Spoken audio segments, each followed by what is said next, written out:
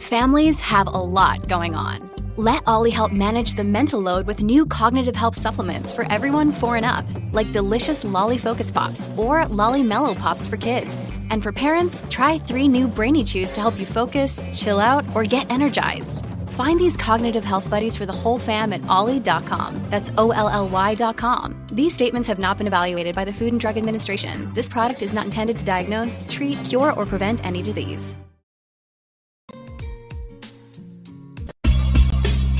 Blackmore, Blackmore, Blackmore,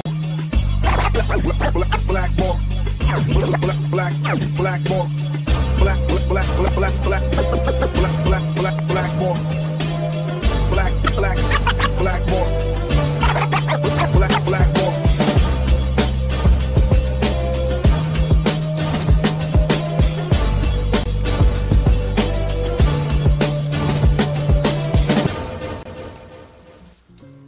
What is up, everybody? My name is James D. Fury, and this is Blackballed. I am very frustrated right now at Elon Musk. I'm just going to start off by saying that because I know my guest today, I think he likes him. I don't know. I don't really hate Elon Musk like everyone else seems to. I don't really see him as a far-right crazy person. I see him as kind of a troll who doesn't really believe in anything. But be that as it may, my guest today is somebody who I said in my moment, I was trying to be playful, but I actually kind of mean it.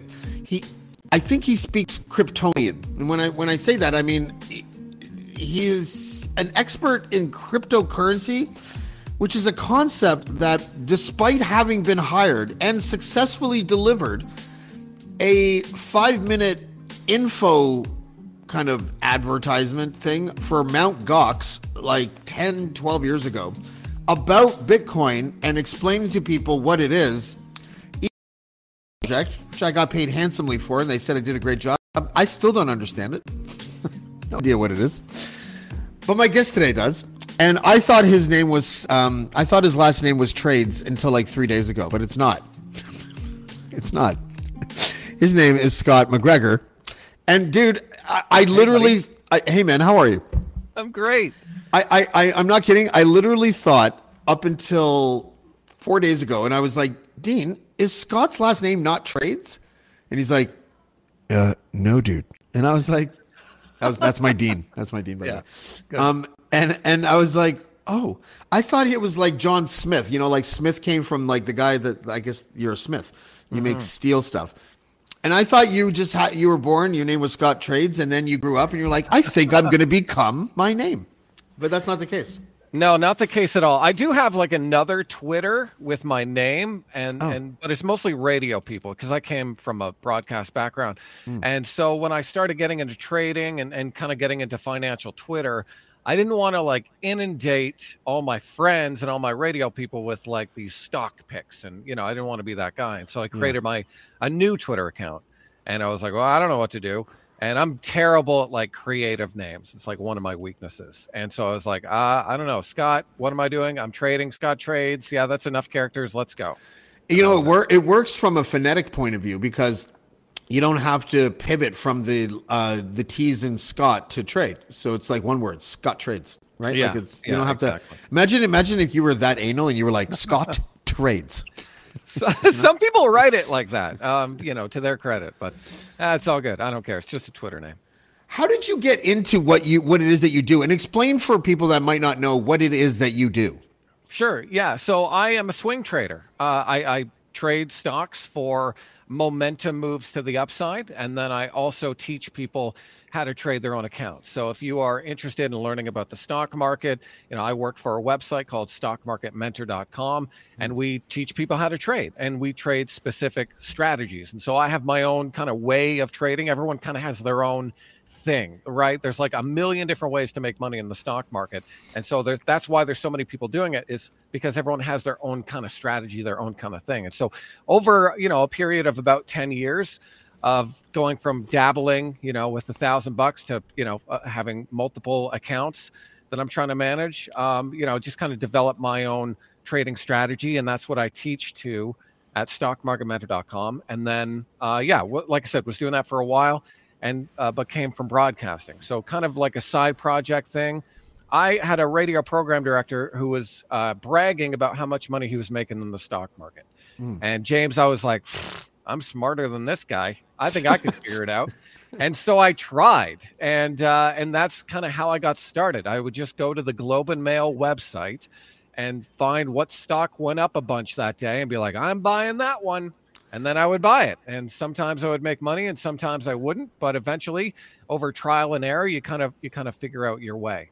For me, it took a lot of years and a lot of lost money to figure out my way. I used to, because I know nothing about how any of this shit works, right? Like, I don't understand what it means I sort of understand what it means to go public, I guess. But like the idea that shares have a value and then shareholders get this and that, like I don't have that kind of brain. However, I'm wondering, I had thought, even though I know nothing about it, I had thought that like maybe 10 years ago, I was hearing from friends who were like, I have this friend and he has this software and it just crawls all over stock market things and like it buys and sells really quickly and it makes money in the short term, but really short term. And it does that. And I'm like, oh, okay. So then this entire industry is going to be dominated by this kind of like trading software eventually. And then now it doesn't feel like that anymore. Now it still feels like it's really a human thing. Like you almost have to be a human being to sort of know how to do this. Like, will AI be good at picking stocks? 100% it will. Yeah. I'm on my latest podcast through hotwallet.ca. Check that out. I talked to someone named Timothy Peterson, and he talks about AI and trading and how it's going to affect markets. Because right now, what we have is we have algorithms. And so most major institutions have programs written by people, algorithms that trade based on news headlines, and so they're triggered. Like if something, if the Federal Reserve jacks up interest rates higher than expected, the algorithm will do this. And, then you'll see that reaction. And so you can actually see that in price action. And so one of the major learnings that I had to be able to trade is just to watch what prices do. And you can actually see a pattern of algorithmic buying and selling because it's very controlled on certain time frames. And so, James, you can actually watch and be like, oh, this is a computer trading. And wow. See it on the downside where it's like, computerized selling or what some people will call a sell program, because sometimes the market will like sell off in the middle of the day for no reason. And it'll be like, one major institution was like, okay, we got to unload a bunch of stuff. They hit sell and then all of their kind of positions sell off. And that brings down the market, causes copycat selling, et cetera. And then when that sell program is done, the market can then kind of move higher. Okay, I gotcha. I didn't understand most of that, but I did. I sort of did. Like when the ticker goes by, the only thing that I can make is that, okay, that stock is up 2 3/4. That's good. that's pretty much it. It's really just supply and demand, and then it's all of the world events, macroeconomic events, company events, like earnings, for example, that affect the price action. But it just depends which side is more aggressive. Some people say, well, why is this stock going up? Well, because there's more buyers than sellers. That's not really true. It's the same. I'm buying one share, someone's selling one share. And so it just means that the buyers are more aggressive than the sellers, and that's what allows the stock to rise. In preparation for this interview, I watched The Big Short, which is one of my favorite movies. Like, great movie. I watched it this weekend, actually. Yeah, I just watched it like at 3:00 or whatever. But and I watch it like this. You'll understand it this time, And the weird thing about it is the easiest thing to understand in that movie is the entire crux of the movie, which is what's his name? Batman. There, his character. Michael Burry, yeah. And the way, and it was so funny to me as a person not in that world, being like, wait, no one's actually looked at what these things are made out of. They don't know that these mortgages are, about to go into default. Why don't they know this? And it's because the bundles that they make were so huge. And it's almost like a bill in Congress where no one ever reads the bill and they just vote on it. right? 100%, because they can sell it. And so they don't care what was in, they didn't care what was inside, because they know they have a buyer on that side willing to pay market price. And so they'll package it and repackage it. And that's how bubbles form, is people stop looking at the fundamentals of whatever the underlying asset or thing is that they're trying to buy. They don't look at the fundamentals. They just say, well, this has gone up. This is how it's been. And so this is how it's always going to be. So even in, some of the depths of the 2008 financial crisis. And this is something that the guy I interview in my latest podcast, Timothy Peterson, says, because he actually worked for an institution in, Germany that caused some of the crash. Is even though their models are saying that things aren't looking good, they just are buying because that's just what they have always done, because that's what always worked. Yeah. What is it? Okay. I know what I technically, I think, know what it means to short a stock, but people always say you're gambling that, like, so if we use the Big Short thing as an example, he was gambling that he was going to short the housing market, which was seen as unheard of because the housing market was always so solid. They made government bonds based on the consistency of the housing market and how solid it was.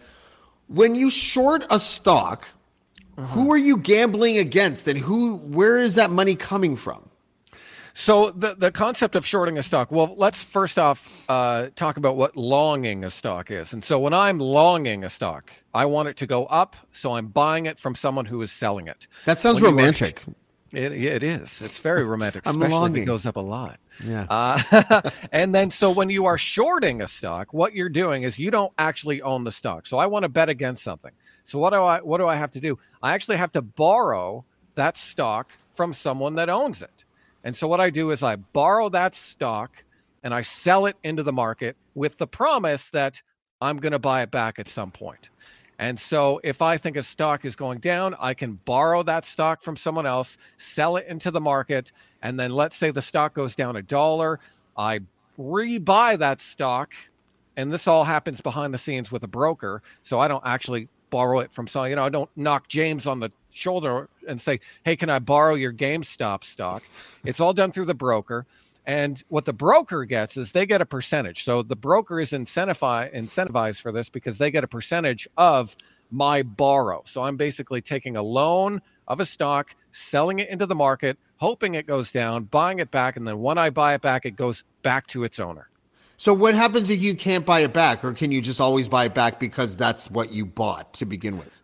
Well, it depends. Sometimes what happens is you get a short squeeze. And so that happens when you have too many people who have done that, sold a stock that they didn't own, and then let's say an earnings report happens. So NVIDIA, for example, or Apple, they have positive earnings, and then all of a sudden that stock is gapping up because anyone who was betting against the stock is now buying it back. And then what happens, and we saw this with GameStop, where so many people were betting against GameStop that it went, ended up going from $10 to $400, and the price was just going up and up and up because demand for that stock was going up and up and up. And so you can usually always buy it back. It just depends on what price it is. And that's the downside about shorting. Like if I am buying a stock, let's say I'm buying a $30 stock, I know that stock can go to zero and I've lost $30 per share.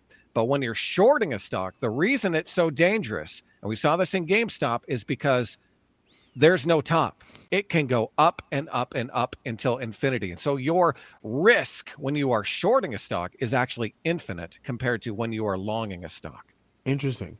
How is it possible that it's not completely run by insider trading?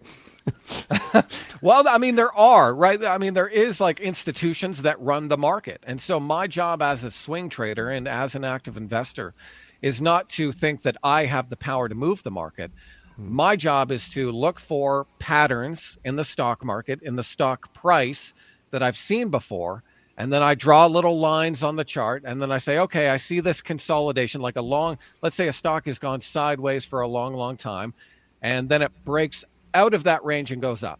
Well, the probability is that since it has this nice long base of consolidation and now is finally breaking out, the probability is that, well, let's see. Okay, no one sold it enough to break it down. So now who's in control of the stock? The buyers are in control. Now I want to buy that stock too, follow that momentum, and then ride that move higher. Do you think if Sorry, aliens did that came... answer your question? It actually did. No, it actually did. Okay. But do you think if aliens came down, do you think we could defeat them by just trying to teach them what Bitcoin is? I don't think so. It's actually not that complicated, James. Once you got to study it, right? And so that's what I did. It usually takes 10 hours to really learn anything. Yeah. And okay. So if you actually take the time to do it, then you will learn it. Like I said, I literally wrote an ad for it. Like I spent like... That's not studying the technology. That is, that's knowing of something, not knowing about something. Okay. Fair. Now, what gives it the value that it has? So the way we value networks is based on two things. Okay. How many people are using the network and the amount of transactions on that network. And so the connections within the network. And so if you think of something like Facebook, right? Why is Facebook worth $1 billion or billions of dollars? Because they have a lot of people using that network via Facebook, Instagram, WhatsApp, etc. And then you have a lot of transactions within that network. And so they've leveraged those eyes and the people using the network for advertising dollars. Now let's go to Bitcoin. What is it? It's a money network. And so we have a lot of people transacting with each other, using the network, and sending money back and forth. Now the value can go up and down based on those two factors. How many people are using the network, actually, sending Bitcoin back and forth to each other, and then the size of those transactions and stuff like that. And so that's how we value networks generally. And then you can kind of just take that simple analogy and apply it to all of the cryptos. Like, there's 6,000 plus cryptos out there. Why do these have values? Well, because there's a lot of people using those networks, and the value of the they keep transacting in this network. You think of Ethereum, for example.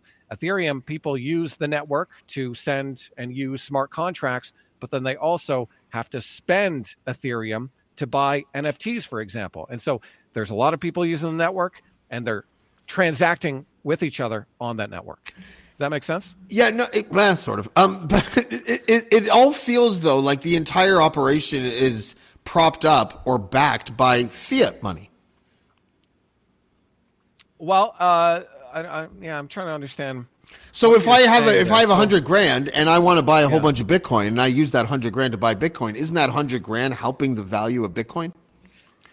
It can, but the market can then sell it down. And so just like on the way down throughout the 2022 season, we actually had more institutional money come into Bitcoin than we did in oil, gold, and agriculture. Wow. And I talk about that on my podcast, hotwallet.ca. You can see the one, it's called Bitcoin Whale Watching. And so even though we had all this money coming into the market, what happened to price? Well, price still went down. And again, why did that happen? Well, because less people were using Bitcoin. And so the value of that network drops. And then we also had the rise of the US dollar. And so we saw, the US dollar come, basically out of the depths to this big run up in 2022. And that brought down all risk assets. And the reason it did is because one of the reasons that you want to invest is to hold your value of your dollar, right? Like if I know that my dollar is going to hold value, well, I'll just hold it in dollars. But if I know that with inflation and stuff like that, the value of my dollar is going to go down, well, then I want to put this dollar in the fastest horse possible. And for some people, that's real estate. You buy a house, it goes up in value over the years. And what's really happened? Well, you've increased the amount of dollars you have. And so that's what we try and do as risk managers, is we just try and basically beat inflation so that we can make more money and have more money than we did when we started. And so that's one of the reasons that people use Bitcoin as a speculative asset, because they see the value of this network. And sometimes it goes up, sometimes it goes down. But ideally, it goes up, longer over time, so that you increase the, I'm kind of getting in the weeds here, but so that you have more dollars when you started than when you started, if that makes sense. Again. Whatever. I'm kind of all over the place. No. It makes sense that people smarter than me. I avoided this stuff. This is funny. I was good at math when I was really young, and then polynomials were introduced to me, and I was like, well, fuck math, right? Like, I'm not going to do that. I wish someone said something the other day that I thought was really kind of profound. My son right now is taking drumming lessons, and he doesn't, and I've noticed that he reacts badly to the word practice. So now I call it super adventurous drum time, right? And he's a little bit more excited. I think terminology ruins things especially for young people. Like when young people hear like the term peer pressure, they probably don't think of anything. Peer pressure? Like what does that even mean to them? It means nothing. But if you're like, your friends are stupid, please don't be stupid like your friends. Oh, okay, that means something. And it's basically the same thing. So they kind of, and I feel like, the terminology of things is often what gets people to glaze over. And I'm one of those people. But I understand, ever since I was young, I remember gold. This is kind of a glimpse into my life. Gold and hash were always basically equal an ounce. It was always around, it was always between like 230 and like 280 an ounce forever when I was young. And then all of a sudden, like gold shot up to like 2,000. And I was like, holy shit, this is amazing. This is crazy. Bitcoin, when I did that ad, it was probably like 2011 or something. It was like $100. Yeah. And if you told me back then, what is it right now? Like, I don't know, 18? I can't remember what it is. It's around 24,000 US. Right. Is there any commodity that's ever existed that has, and it was like at 200,000 at one time, wasn't it? No, the highest it got was like 69,000 US. Okay, so 70,000 or whatever. Is there anything that's ever increased in value that sharply over such a small amount of time? Bitcoin is the best performing asset in all of human history. Yeah. And so even now at 24, right? Even now, it's still up 40% on the year. Yeah. And the stock market is, basically flat-ish. And so even now, it's still one of the best performing asset classes in the world. And again, it has to do with scarcity of the asset. And so like with gold, for example, gold miners are always looking to get more gold and sell it for the price. So some of the biggest sellers of gold are the people who are actually finding it. And because that's how they make money. But that also increases the global supply. And so one of the things with Bitcoin is it has a fixed supply and it's time released. So, like if you go to the U.S. debt clock, you can see how many dollars there are in the world. And it's like trillions and trillions of dollars. And that's why $1 from the year 1930 is now worth 2 cents, because they've increased the supply of dollars. Dollars have lost 98% of their value in less than 100 years. Right. Meanwhile, you have a fixed asset like gold or like Bitcoin or something like that.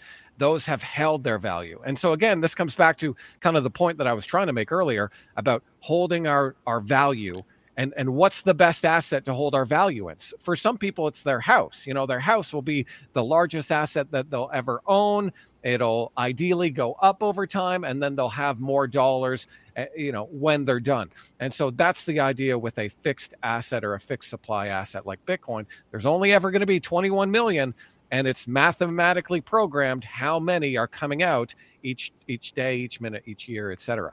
And so that's one of the big things about Bitcoin is its fixed supply. Are there projections? I mean, it's probably really difficult because it's like everything's pioneered in real time in a sense. But are there predictions as to what's going to happen once that last Bitcoin is released?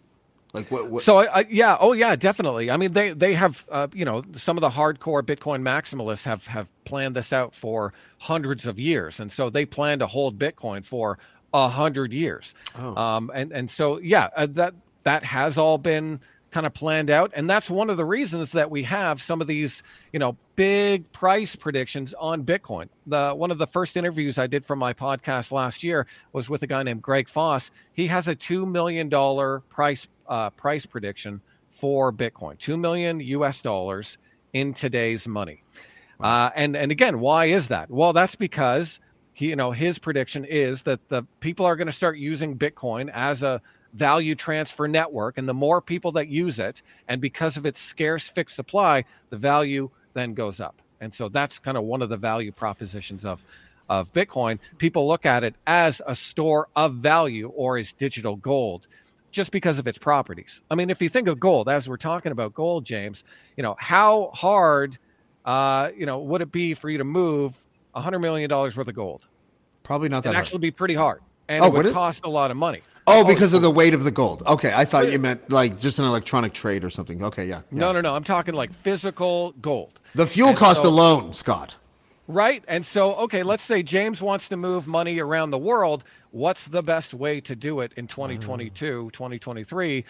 Well, you can move $100 million worth of Bitcoin, and probably it'll only cost you a couple of bucks rather than doing it with gold, where you have to, you got to get a security team. You got to get some pallets. You got to actually visit, sometimes when you're buying gold on the market, it's not actual gold. It's just a piece of paper, basically an IOU for gold. And so, the friction of moving value is just, it goes away when you look at digital assets like Bitcoin and Ethereum and stuff like that, compared to physical gold bars. So that's one of the value propositions of Bitcoin. If someone wires me $10,000 and then $10,000 goes to my account, there's no physical, like a pile of money doesn't go from one place to another. It's just the numbers. So aren't we already kind of digital? We are. We certainly are. Like they have, something like the SWIFT network and stuff like that for bank transfers and whatever. But those are usually pretty slow, and they have to have some trusted parties along the way. My bank has to talk to the SWIFT network. The SWIFT network then has to talk to your bank, et cetera, et cetera. And they get to decide how much that goes, how much they charge us along the way.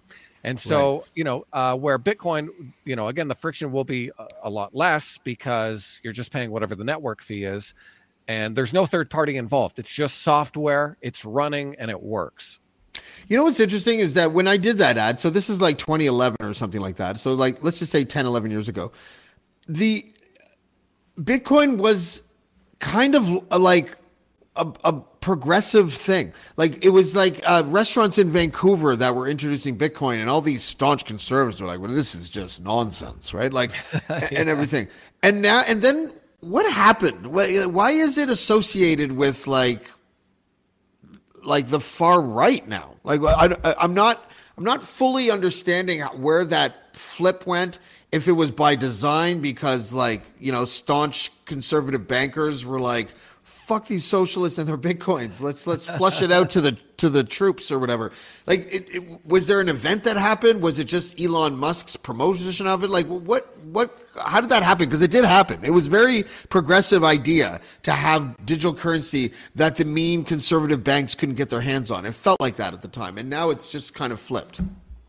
Yeah, there certainly has been that shift, right? We saw it with Justin Trudeau and Pierre Poilievre, and they're kind of throwing Bitcoin around like a volleyball. And we see that in the U.S. as well, where it seems to be more or less a Republican cheerleading thing. That said, there are Democrats and there are liberals that own Bitcoin and see the value of it. I think a lot of it just has to do with, it's a very libertarian idea because it's all about your own custody and your own ownership. I don't need a bank to hold my money. I'll hold my money and I'll be, the master of my domain. I don't need a third party. And so that's really, I think, where the right takes hold of it, because they say, well, what do they chant on? Oh, it's about freedom of choice, freedom of, freedom over my life, which again is a very libertarian idea. So that's kind of where I think that they just all kind of went with it. I've always said Bitcoin doesn't have a political party. It's a software. It's computers, right? Does Facebook have a political party? No, not really. They're called the Democrats, aren't they? I don't know. Does Square, does Square Payments have a political party? Right. No, it's just a business. And so, I've always been someone who just says, don't let politics decide what you invest in. Do your research and figure out what works for you. And so that's kind of my thought. And I don't like the fact that it seems like a right-wing idea. Or the left hates it because I'm personally a centrist, and so I just kind of look at both sides and be like, Well, I think you're both acting a little strange. I think why can't we come together and just say, is this technology valid? Can we leverage it for all humanity? And then let's figure out how. Because what we're doing right now, obviously doesn't work. And we see that right now with the US dollar system in terms of, central banks. There's a few people around the world, they get to decide the value of money. And they are unelected, and they control the stock market right now. Have you ever gone down that rabbit hole? It's a really fun rabbit hole, because then it's like it's those dark documentaries that talk about how like every war really has to do with bankers. You're like, oh, it's a dark place to go, and I try to go towards the light. So yeah, that's my good. thought. Well, listen, I may have learned something. I'm not sure. But I'm sure people smarter than me in the audience did, because you know what you're doing. We've talked many times before in the Dean Blundell show. You're welcome to come to Casual Friday anytime you want, because that's where I go to misbehave, and it's usually quite a riot. So great. Yeah, if I ever want to get drunk on the internet, I'll definitely come on by. Well, there you go. You already understand the theme of the show. You're halfway there, buddy. Scott MacGregor, thank you for joining us tonight, Ben. Thanks, buddy. Take care. All right. You have a good one. Scott MacGregor, not Scott Trades, although Scott Trades, because that's what he does. I'm glad he sort of cleared that up for me. I really thought his name was Scott Trades, and I was like, this guy picked the best career. It'd be like me being called James Library or James Pod, something like that. I don't know. There were no interruptions during that broadcast, but I'm still very... look, I have Max Bernier tomorrow and John Spencer. Max Bernier at 8 o'clock, John Spencer at 10:30. He's in Texas. Now, both of those people I've had on the show before, and out of, if I have a top 10 of podcasts, one interview from each of them is in that top 10. They have big followings and everything like that. So I'm worried, ladies and gentlemen. I'm worried about this live streaming thing and living in a forest and using Starlink. I'm just worried that is going to just happen all the time. And if it happens during one of those interviews, it's going to really bother me, because it's my biggest audiences. A lot of people probably get annoyed. I look at the reviews of my podcast sometimes, and it's not uncommon to see the following, to read the following. He often has really good guests, and I really like his style of interviewing, but the audio, I get it all the time. And so, I don't know. Maybe I need a satellite or an actual cell tower or just something. But either way, Max Bernier tomorrow at 8 o'clock, John Spencer at 10:30. On Thursday, I have a punk rock bird watcher, and that is exactly what he is. He's also a very distinguished, award-winning ad guy. Like, he's a creative director, designer, really cool artist. His name is Paul Riss. Also happens to be my ex-brother-in-law, which is neat. And yeah, so he used to be married to one of my sisters, and now he's got a family of his own and everything. So it will be, trust me, you're not going to want to miss it, because just like the eclectic vibe, the broad sort of he's just super talented. He's literally considered to be like probably top 10 advertising creative success stories in the last 20 years. He's one of those guys. He's worked for all the big agencies and everything. He's won dozens of awards, I think. But he's a really fascinating cat. And then, of course, on Friday, we have Casual Friday. So, again, Max Bernier tomorrow, part one of the doubleheader. Part two, urban warfare expert John Spencer. Just a reminder, John Spencer is the guy that wrote the manual that the Ukrainian military bought 100,000 copies of to give to their civilian forces to teach them about urban warfare. So he knows what he's talking about. Paul Riss on Thursday and Casual Friday on Friday. So thank you again for joining me today on this uninterrupted broadcast of Blackballed, and we'll see you next time on Blackballed. Blackball. Blackball. Blackball. Blackball.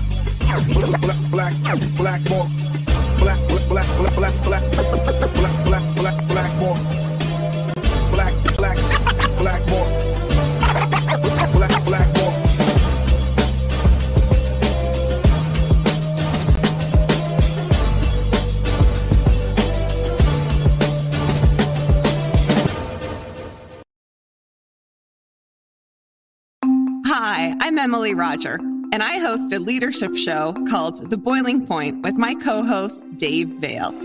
Together, we sit down with trailblazing entrepreneurs, thought leaders, and movement makers who are driving meaningful change in our world.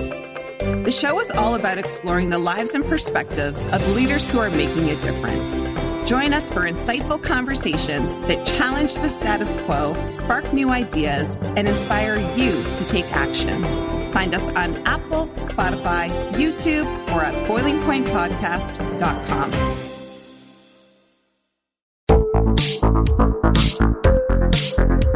Hi, I'm Connie Thiessen, the host of Broadcast Dialogue, the podcast. We focus on Canada and the challenges facing Canadian radio and TV, as well as highlighting those moving the industry forward from podcasting and streaming to new broadcast tech.